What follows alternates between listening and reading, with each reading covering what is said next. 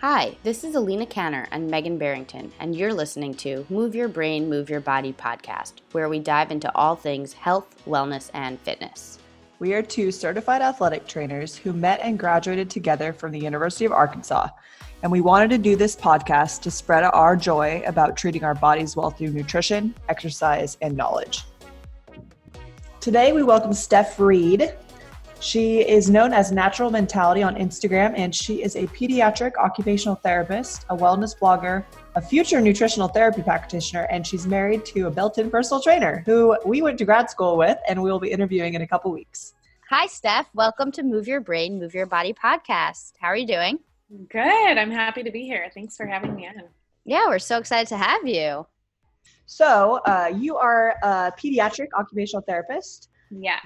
What is the setting that you're working in? Are you at a school or where are you at? Yes. So I am in the public schools right now. So I work for a private company, but they kind of outsource me to school. So I work at two different schools, at an elementary school and a middle school right now.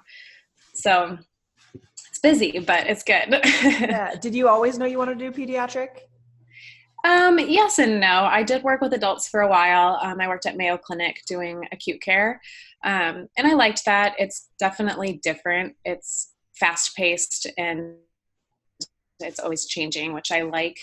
Isn't always the case with kids, but ultimately, yeah, I love working with kids. So I just kind of went back to that. Cool. In an occupational therapy session, what do you cover with them? Like, what are your range of clients and? Yeah, so in the schools, it's a lot of fine motor skills, a lot of handwriting. So most of my students have either autism or developmental delay of some sort, or ADHD. I see a lot too. So we work on their fine motor skills, their visual motor skills, kind of integrating those so that they can perform with their peers in the classroom. Wow, that's awesome. So do they have extra homework that you give them? I don't normally give them too much homework. Really, it's more of it's enough of a struggle to get them to try to for what we do in therapy into their classroom. Yeah. So I focus more on, it's almost like in school homework. I tell them, okay, this is how we're going to do it now, whether it's a handwriting strategy or cutting or whatever it might be, and then getting them to implement that when they're writing in their classroom is hard enough. So that's kind of the work that I give them. Got it. So do you see them every day, the kids that you're working with? No. So most of the kids I see once a week. Sometimes if they have short attention spans, I'll break it up and I'll see them twice a week. But most of them I only see between like 1 and 4 times a month. So it's not a lot. Oh, wow. Yeah, it's not a lot at all. It's hard to make progress in such short amounts of time. So that is kind of a disadvantage of the school setting. Yeah. Is that normal for pediatric, or is it more normal or common to have like an actual outpatient clinic that they would have to go to separately? Is it? So some kids do both. The kids with autism, developmental delay, the kids that have more severe issues going on, they will likely see outside therapy as well. And that's usually like, like once a week for an hour or maybe more.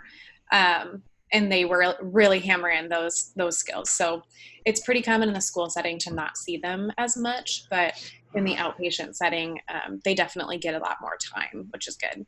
Got it. So where did you do your schooling? So for grad school, I went to Washington University in St. Louis, and then I did my undergrad at University of Illinois in Champaign. So got it. And that's where you met Chris, right? That is where I met Chris. Okay. Yes, we both worked at the gym. I just have to tell you, I remember him telling me about you so I was a year ahead of Chris in grad school. And I remember him telling me about his friend, Steph. I'm using air quotes for everyone that's listening on the podcast, not the visual. His friend who I think it was about like nutrition or something like that. Like you were interested in getting into nutrition. But at that point, I don't know if he was like asking me for advice. I don't really remember, but I just remember him talking about you. And then lo and behold, he probably had a huge crush on you, and he never said that to me. So, and then you guys started dating, and now you're married. And Alina and I both know Chris pretty well, and we're going to have him on in a couple weeks. And I'm so stoked for that episode. You guys are a power couple. Power couple. Yeah. Okay. So, how did you wind up? So the reason that we're actually having you on is that you're a pediatric pediatric occupational therapist, but you have your Instagram is kind of how we wound up finding you, and that's Natural Mentality is your handle, and you're studying to become a nutritional therapy practitioner. So how did you end up getting into that and blogging with a full-time job already? Like, what sparked that? Yeah, so I had always kind of been interested in blogging for a long time, but didn't really have a direction to go in. I wasn't really sure what I would really even blog about. And then in 2018, I was studying for my boards for OT, and I did my first Whole30. And that was what really kind of launched me into the nutrition world.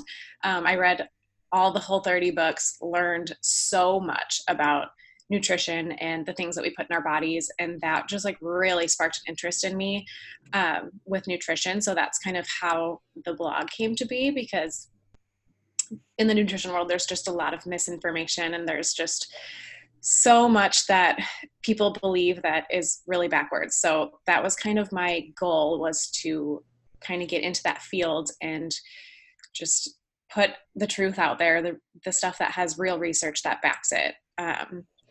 And then kind of going off of that to spark my interest to become a nutritional therapy practitioner, I did a lot of research on programs and looked into even what it would take to become an RD, and that was just a lot. So didn't really want to go that route. And I stumbled upon the Nutritional Therapy Association and looked at their programs, and it really aligns with what I already know and what I believe in. So it's been really great so far.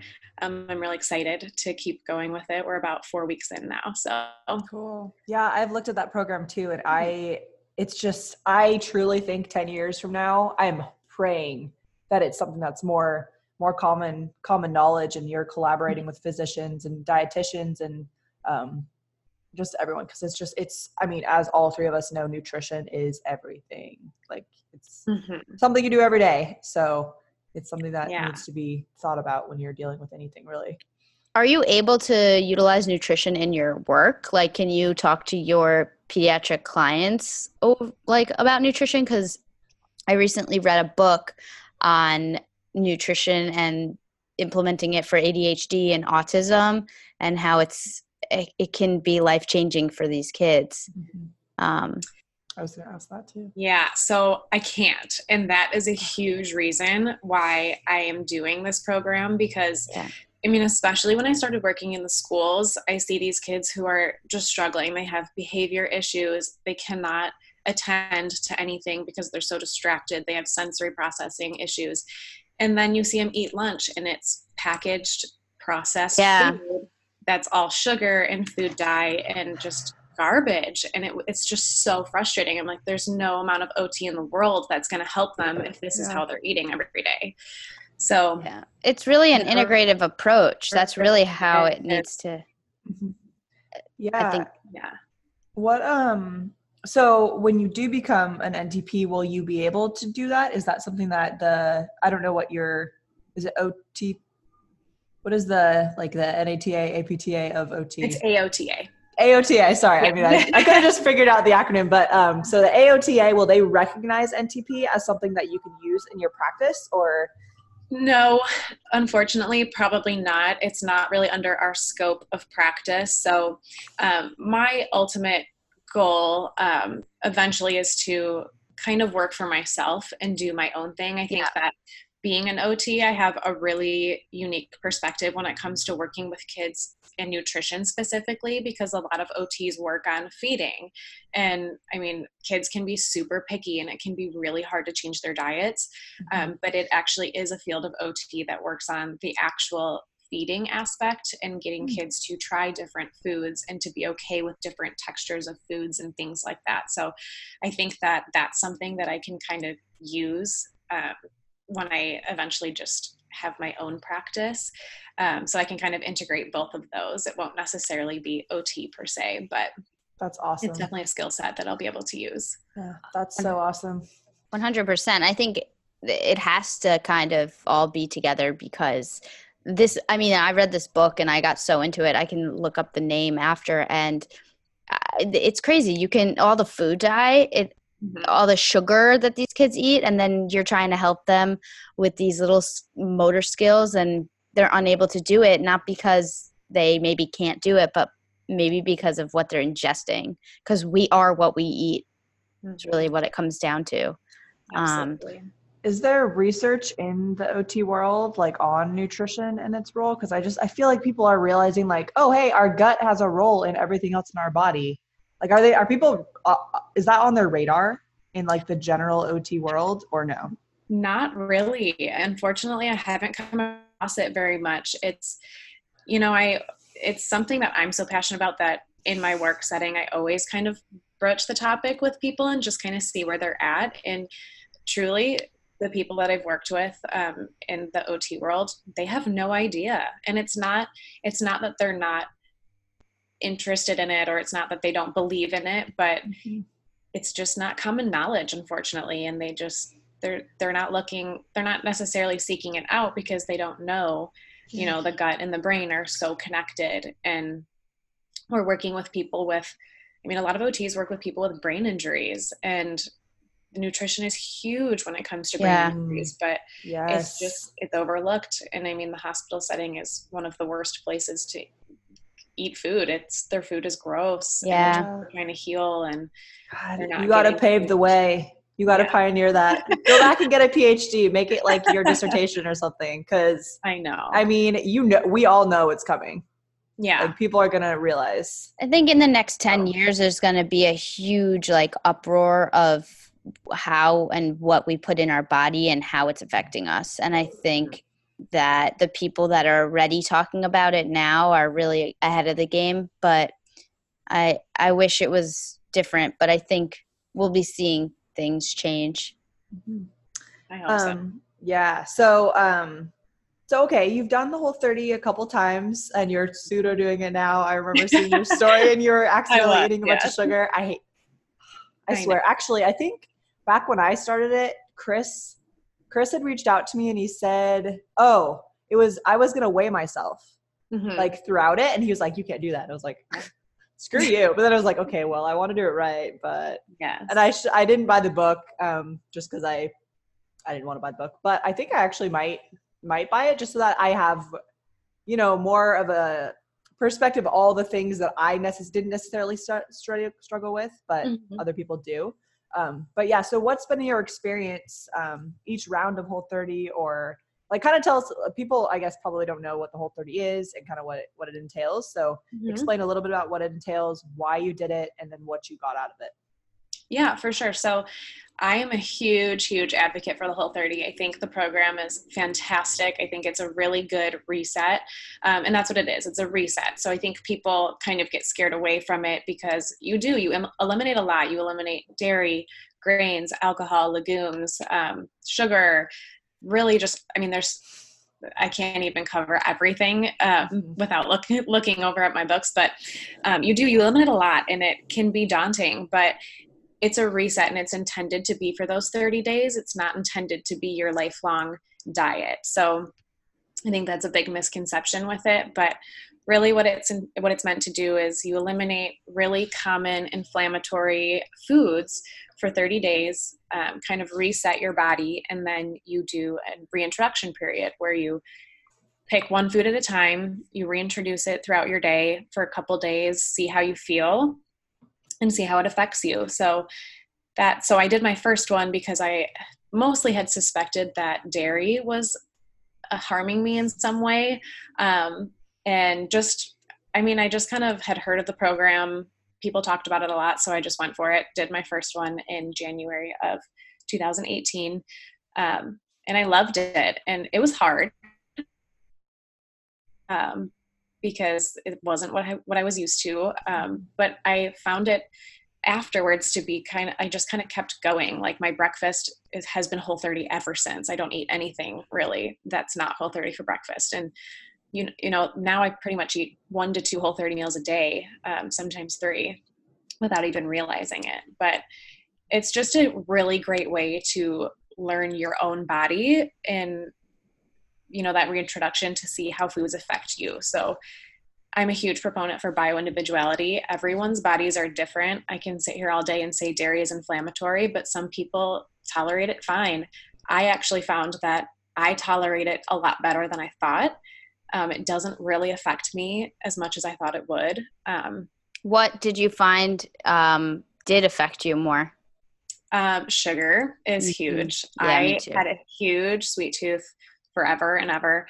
And when I eliminate sugar for any period of time, I feel so much better. Me too. Yeah. But it's so hard to do. And it's so interesting how sensitive you are to it when you actually have it. When it's so interesting how like a lot of the time, what is the worst for you is what you actually are craving. Oh yeah.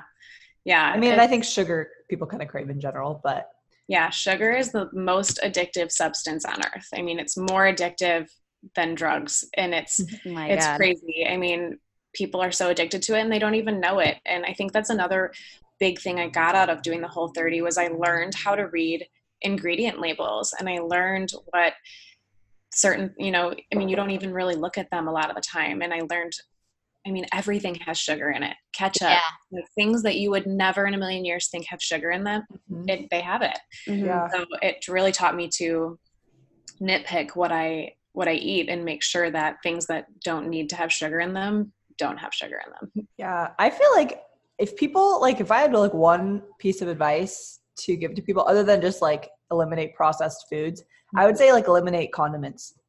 Yeah. Like dressings, condiments, sauces. Cause like, if you think about it, like, yeah, we had a lot of calories with like liquids, like juices and sodas, but people put, not only does like 1 tablespoon of ketchup have 5 grams of sugar, but people put like a 1/4 cup, which is 4 tablespoons. And then think about the added sodium too, like not to mention that, but also if you need to add something to that food, like, and I did it with stevia with coffee for so long and with tea, but if you need to add something to that food, there's something wrong with how you're tasting that food. So if you actually just go super raw, it takes about 14 days and then like you're set. It's hard for those 14 days, but after that it gets better. Yes, definitely resets your taste buds. I mean, now I can hardly eat sweet potatoes because I think they're too sweet. Wow. The orange ones are those yams or sweet potatoes. Yeah. I like the yellow or like the kind of tan on the inside. I like those. I don't really like the orange ones. The Japanese ones, they're good. Yes. Those are good. We've been making those more recently than the orange ones. Yeah, they're more starchy. For sure. Yeah. Okay. Sorry, go ahead. What suggestions do you have for people that maybe are interested in the Whole30 and don't really know where to start? Yeah. My biggest suggestion is to read the books. There's a lot of different books that have been written by Melissa Urban, who's one of the co-creators of Whole30. I would recommend buying the Whole30 book, like the actual program itself, really learning the program before you start, because it's really frustrating to realize something later on, like, oh, I didn't know I wasn't supposed to have this. Now I have to start from day one. So really learning the program. And then I also really recommend the book, It Starts With Food. That's kind of the science-y side of it. It goes into why we're eliminating all these things. And it really helps with the motivation aspect. When you're reading about what these foods are potentially doing to your body, it's a lot easier to say, okay, I'm not going to eat that. Right. Like, I don't want these side effects from these foods. So those 2 books are the biggest thing. And then the other thing is to have somebody do it with you. I mean, having accountability is huge in a program like this. Doing it by yourself is really hard. So finding somebody that'll do it with you, or at least just be your cheerleader the whole time is good too. Yeah, that's awesome. What would you do? I want to talk a little bit about keto. What is your viewpoint on keto? And just dive into the different, I guess, fad diets. Let's just talk about all the fad diets, not just keto. Yeah. So I think there's a lot of, I think when people are like true keto people or true paleo people, it's really easy to get blinded by the one way of eating that works for you and to think that that's the only way. And I've certainly been there. I mean, I've done so many different fad diets, and you kind of get really into the program and you think, okay, this is the only way to do this. Right. But going back to that bioindividuality, I think all of them are great. I think that if it works for you, it works for you. I think keto is awesome, especially for in like therapeutically for people with seizures or neurological conditions. It's been shown to really help with that kind of condition, and especially people who have a lot of weight to lose. Keto has been shown to really help with that as well. So I think it's not for everybody, but it definitely is for some people. It's a really great way to eat. I typically kind of waver between keto and paleo. I definitely eat high fat, but probably not to the extent of getting into ketosis. So it's more of a paleo approach that I go with. But I've actually so I was training like crazy amounts, competitive athlete, training 15 hours a week, and then I'm taking a break right now. And in that break, I've had to change basically how I'm eating because I'm not training. And lately I've been eating, I wouldn't say keto at all because I definitely eat carbs, but I really have lowered my carb intake. It's probably less than 100 grams of carb a day. And I'm eating way more fats. And it's so interesting because the last few years, I really was low on fats, like super low, 20 grams of fat.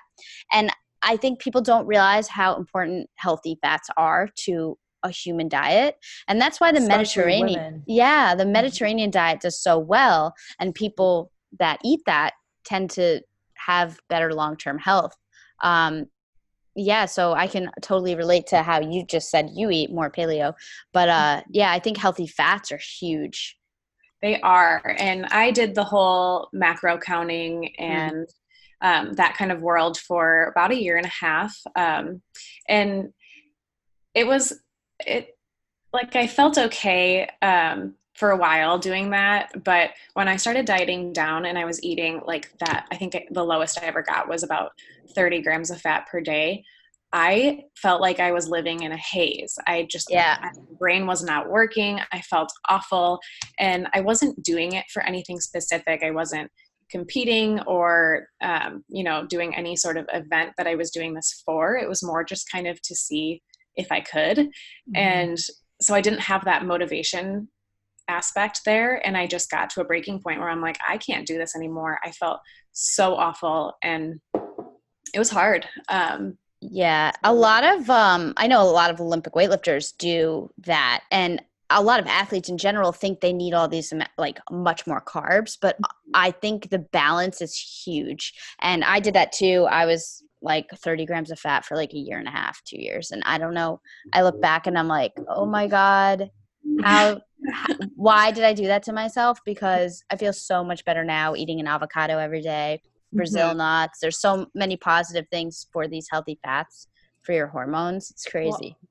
Well, so your hormones run on fat, and without fat, you can't produce the hormones that you need. And your brain is made up of mostly fat. So it makes, your body can't produce it on its own. You have to eat it to get it into your system. So I think it's important for people to recognize too that like whatever your body is used to running on is usually what it's going to like be most efficient on. So if you go like cold turkey on something, you're probably going to feel like shit for a while.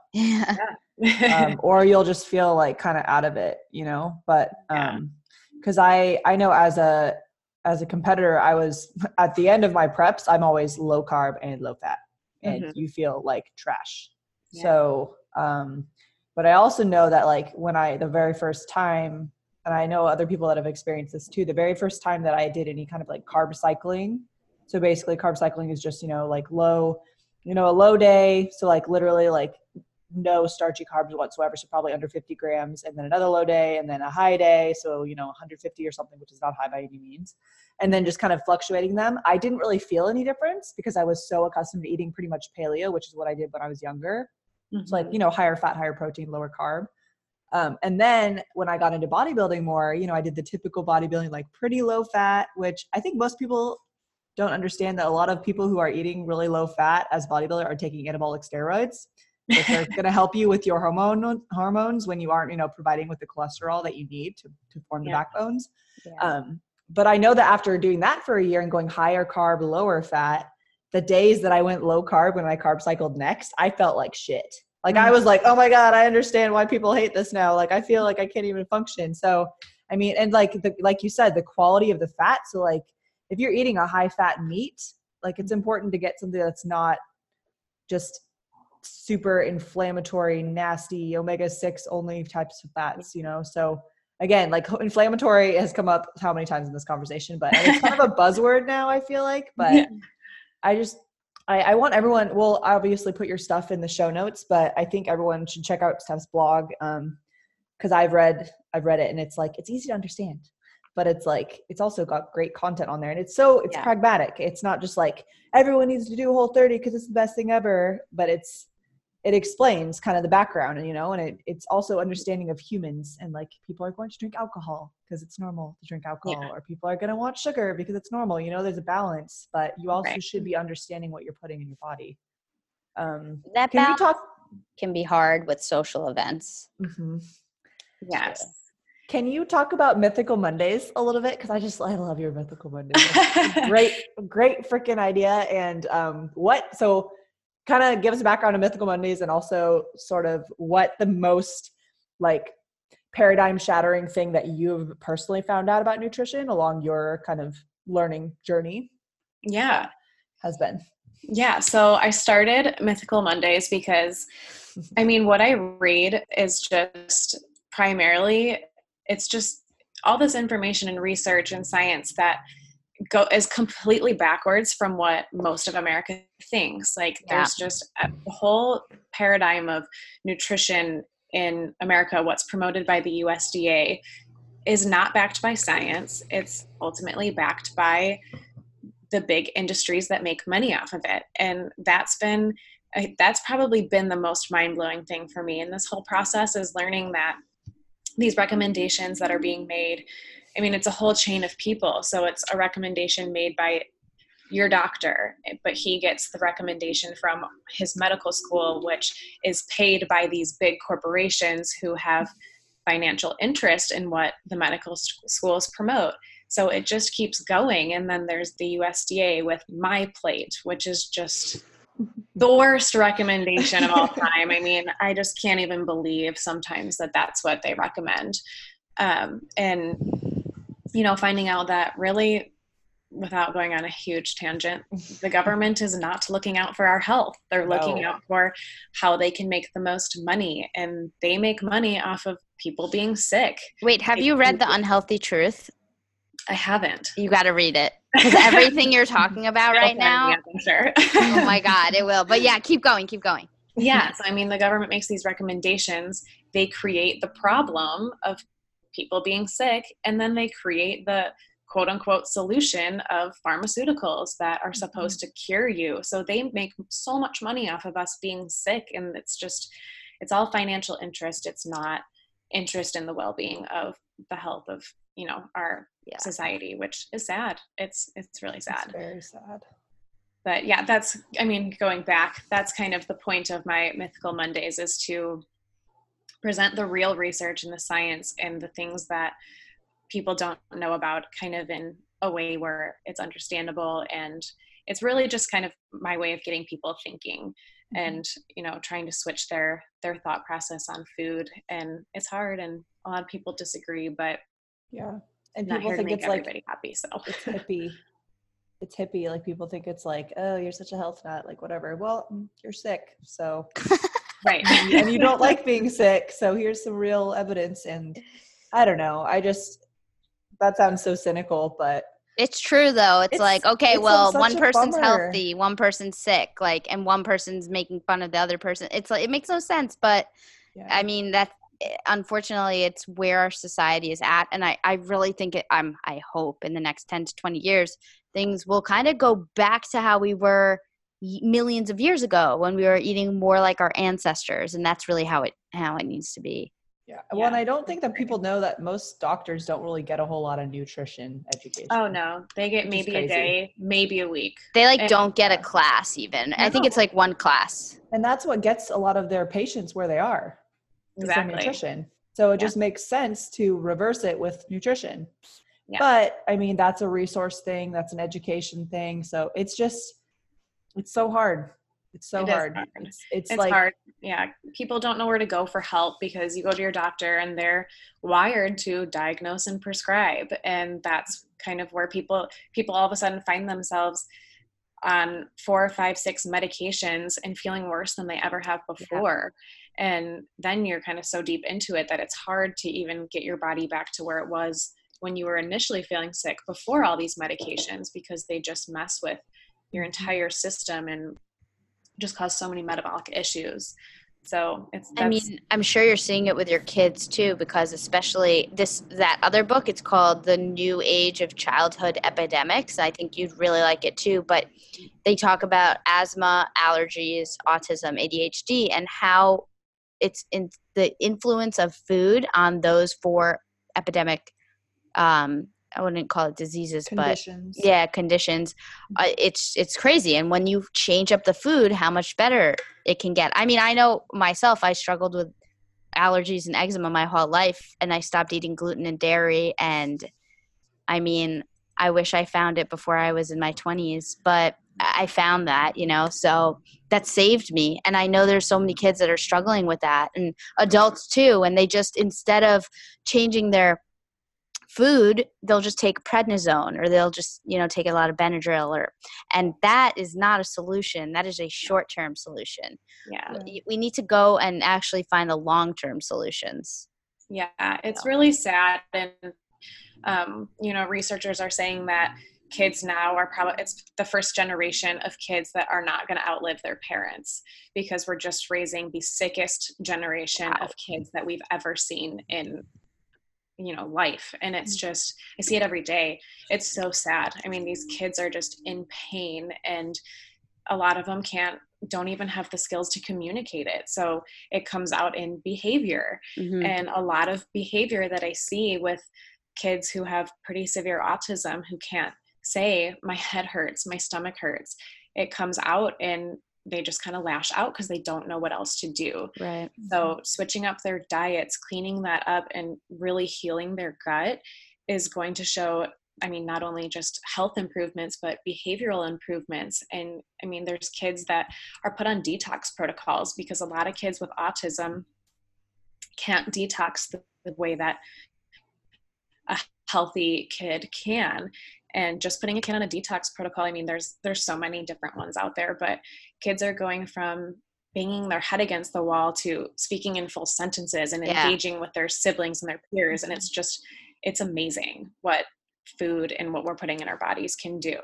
Do you have any resources that I don't know where you learned that? Because I understand that makes total sense, but I didn't know that there's actually been studies on that. So people are looking at it, which is awesome.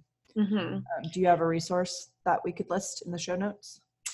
There's actually a doctor here in Scottsdale, Dr. Nemechek. He works with kids and really with parents of kids with disabilities, and puts them on, he has a whole protocol.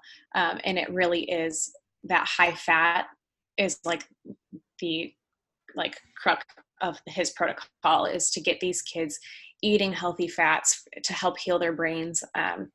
And I mean, there's a lot more that goes into his protocol, but he's a really good resource, especially if there's any parents that are looking to help their kid with disabilities or allergies or whatever it might be.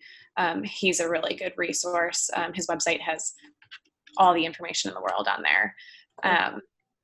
So that's the one that I definitely recommend looking into. There's another doctor that I actually have found through Instagram, Dr. Kyle Daigle. I think it's Daigle. He works with people with brain injuries or spinal cord injuries, and doing different kinds of therapies, a lot of red light therapy.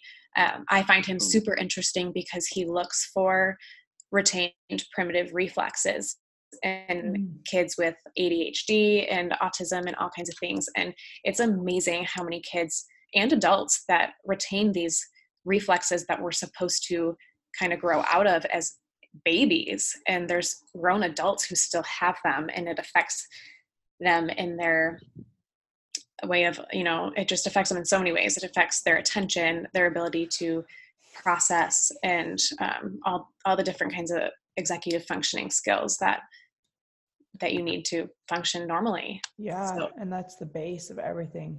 Mm-hmm. We probably overlook it mostly as a society because we're looking at more macro things, but that's cool. I'm totally going to look him up. That sounds really interesting. So in this book, actually, that I read, the New Childhood Epidemics one, which I'll link in the show notes too, it was very interesting. I don't even know how I came across it on my Kindle, but I just did, and I got into it. It talked a lot about methylated B12 and glutathione and how that really helps kids with ADHD, asthma, and seriously autism, and allergies. And I don't know if you've heard about that or what your opinion is on that.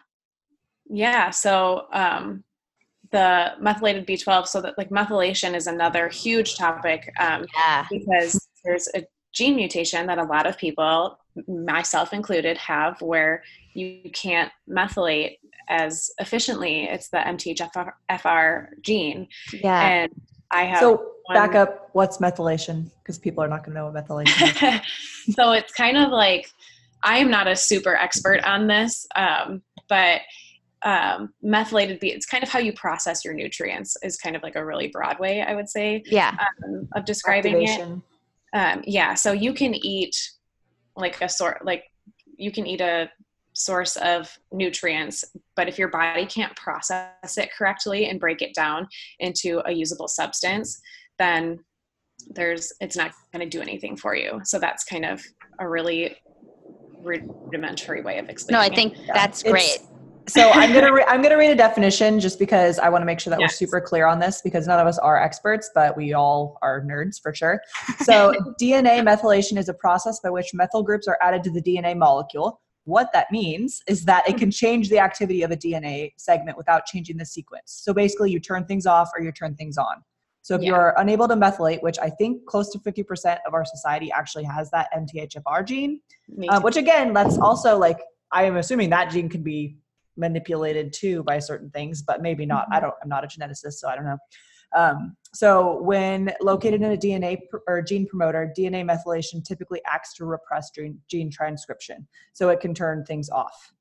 So basically, if you can't methylate, you're not going to be able to do certain things that people who can methylate can do. Right. So you can also have a mutation in the MTRR gene, which I'm pretty sure I actually have. I didn't get it tested, but from experimenting, I have found out.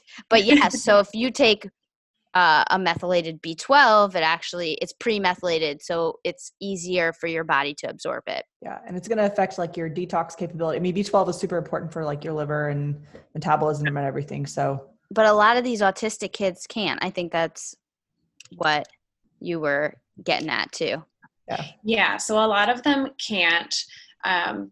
And I mean, a lot of people that don't even have these issues can't either. I mean, I have the MTHFR gene mutation. I have one copy of it.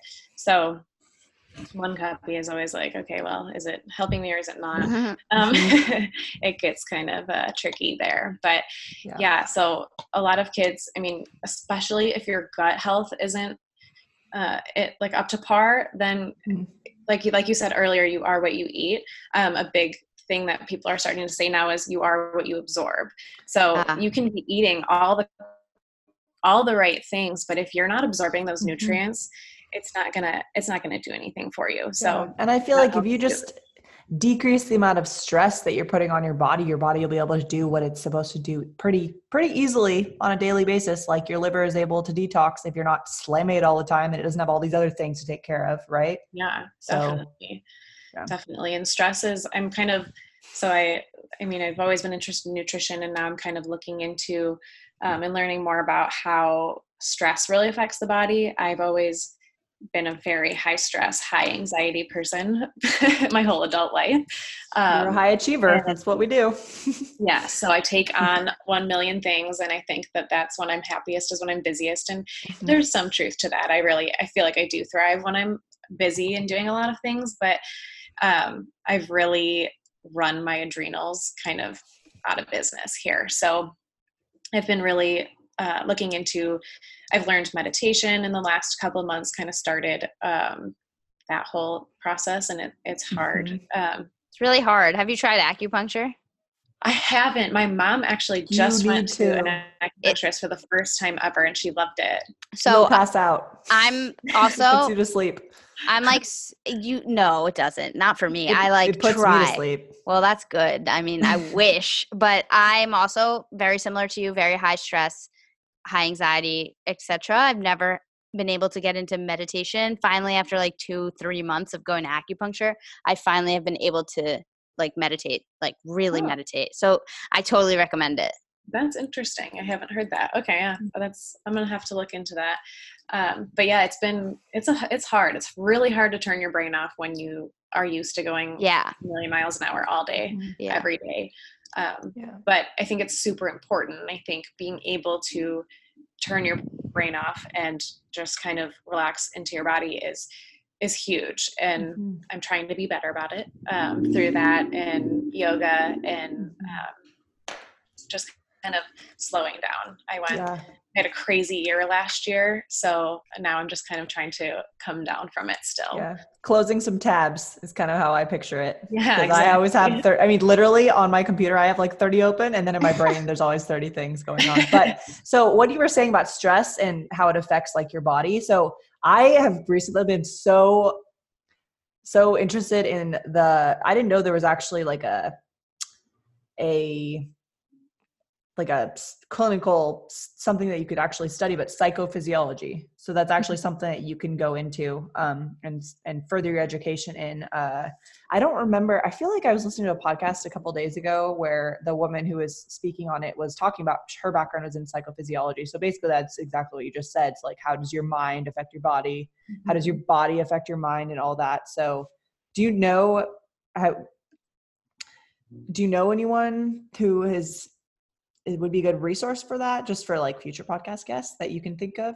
I don't. And that's super interesting. That's like so in my wheelhouse because I got my undergrad in psychology and then the rest of my schooling has really been kind of like the physiology side. But I think it's, as far as I know, kind of like a relatively new area or, emerging at least of being like a new popularity. So I don't know anybody specific, but I'm definitely interested in that. So I'll have to look more into it. Yeah, I'll look it up and I'll message you if I find where I found that, because I should write things down, but usually I'm driving. So yeah. I'm like, oh, I should definitely remember that. And then I don't remember it, but yeah, there's a woman, she's a psychologist that I follow on Instagram. She's called the Holistic Psychologist. Great. I follow her too.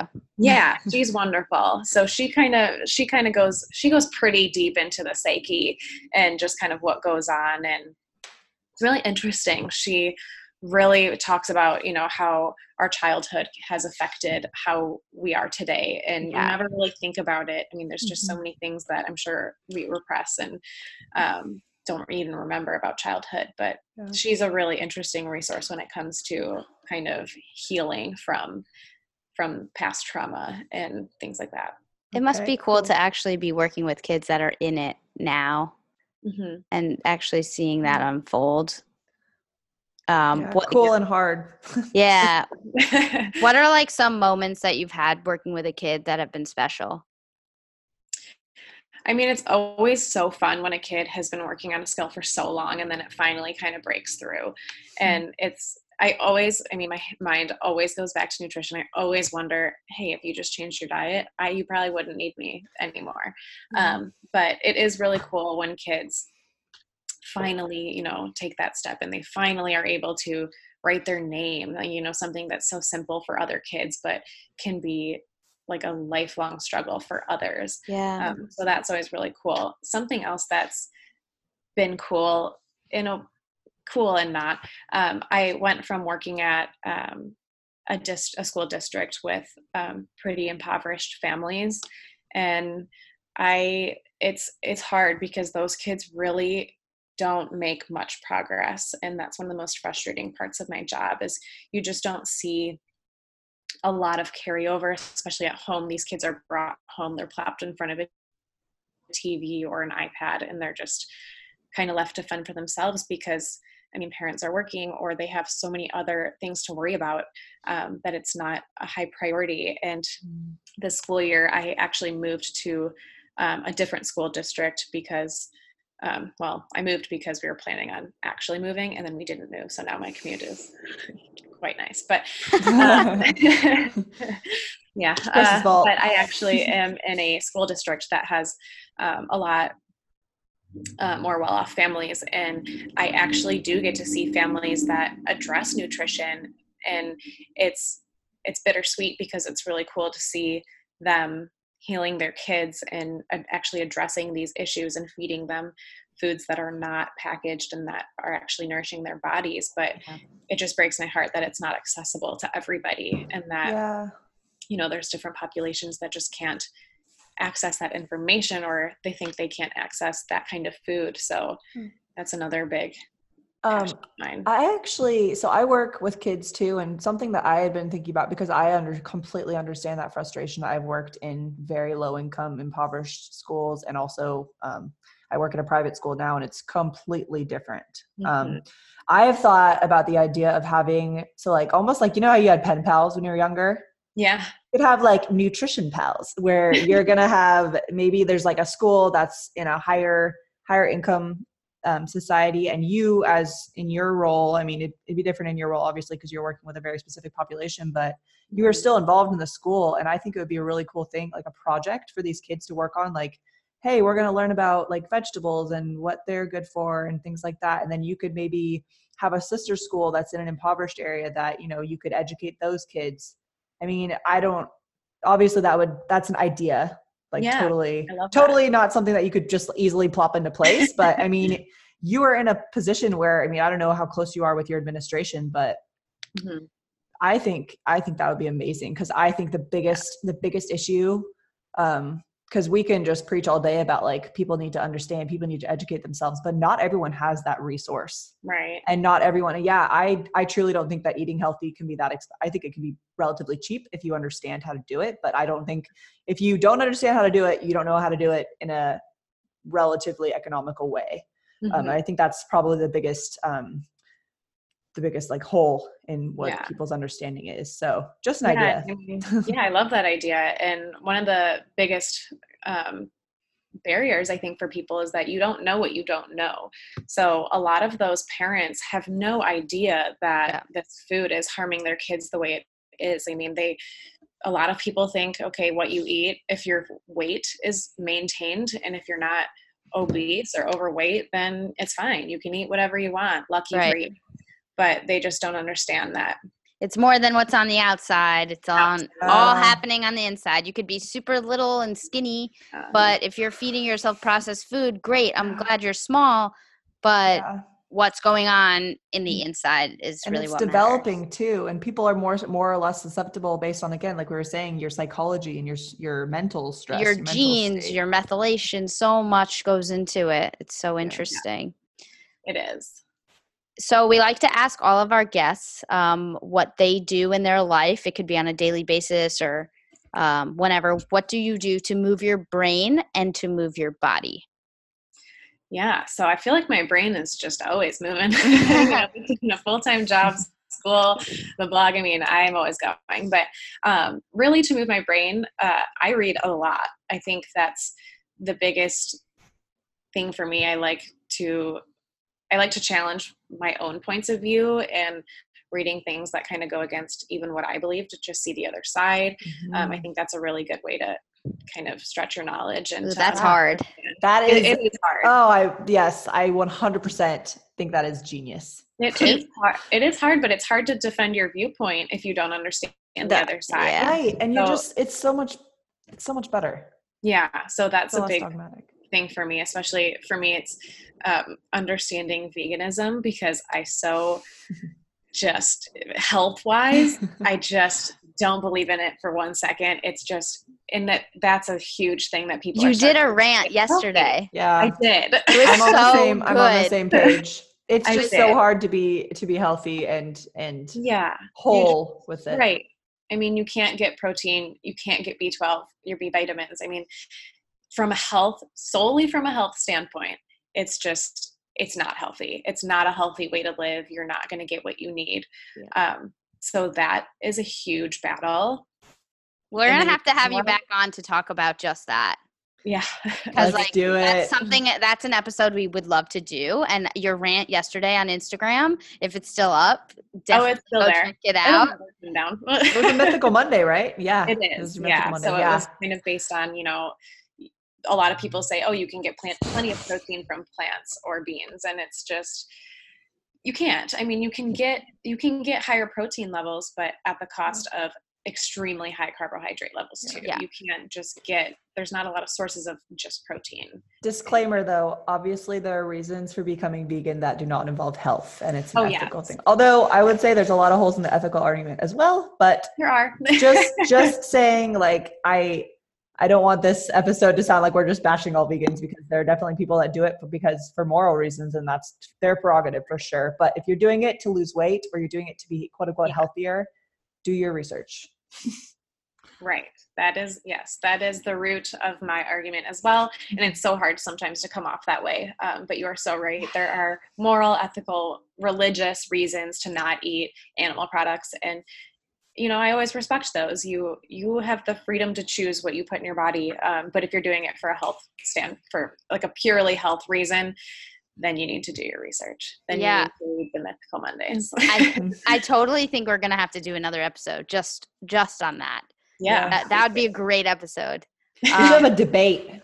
Oh my Let's get a vegan on here. Oh, Steph can debate the vegan. Oh my God. Almost a lot of my clients are either vegetarian or vegan, so I can grab one. It's hard. Perfect.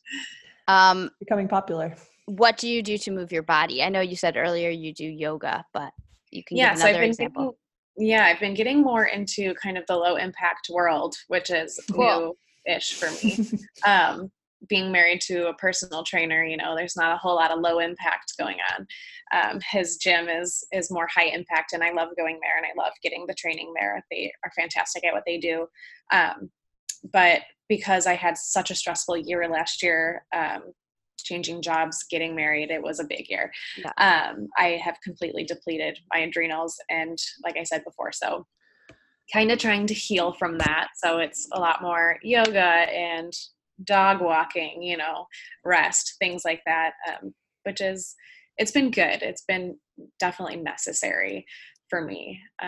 But if I had my choice, I would do more high impact because I think it's more fun. Word. Yeah. But the low impact stuff is what heals the soul. Yes. Yeah. What I've been telling myself. Yeah. Sometimes it's hard to slow down, but I think they've almost embraced it. Definitely. Too much. All right. Awesome. Thank you so much for this. This was an amazing conversation, and we're going to have you on again. Thank you. It was so fun. It's my first podcast. Awesome. You did great. It was so great. Thank you.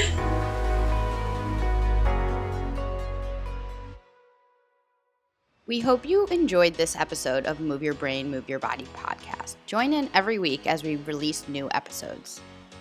Subscribe or leave us a rating at Apple Podcasts. If you have questions or topics you would like us to cover, please email moveyourbb@gmail.com or send us a message at our Instagram handles at Megzy072 and at Alina Canner. Thanks for listening.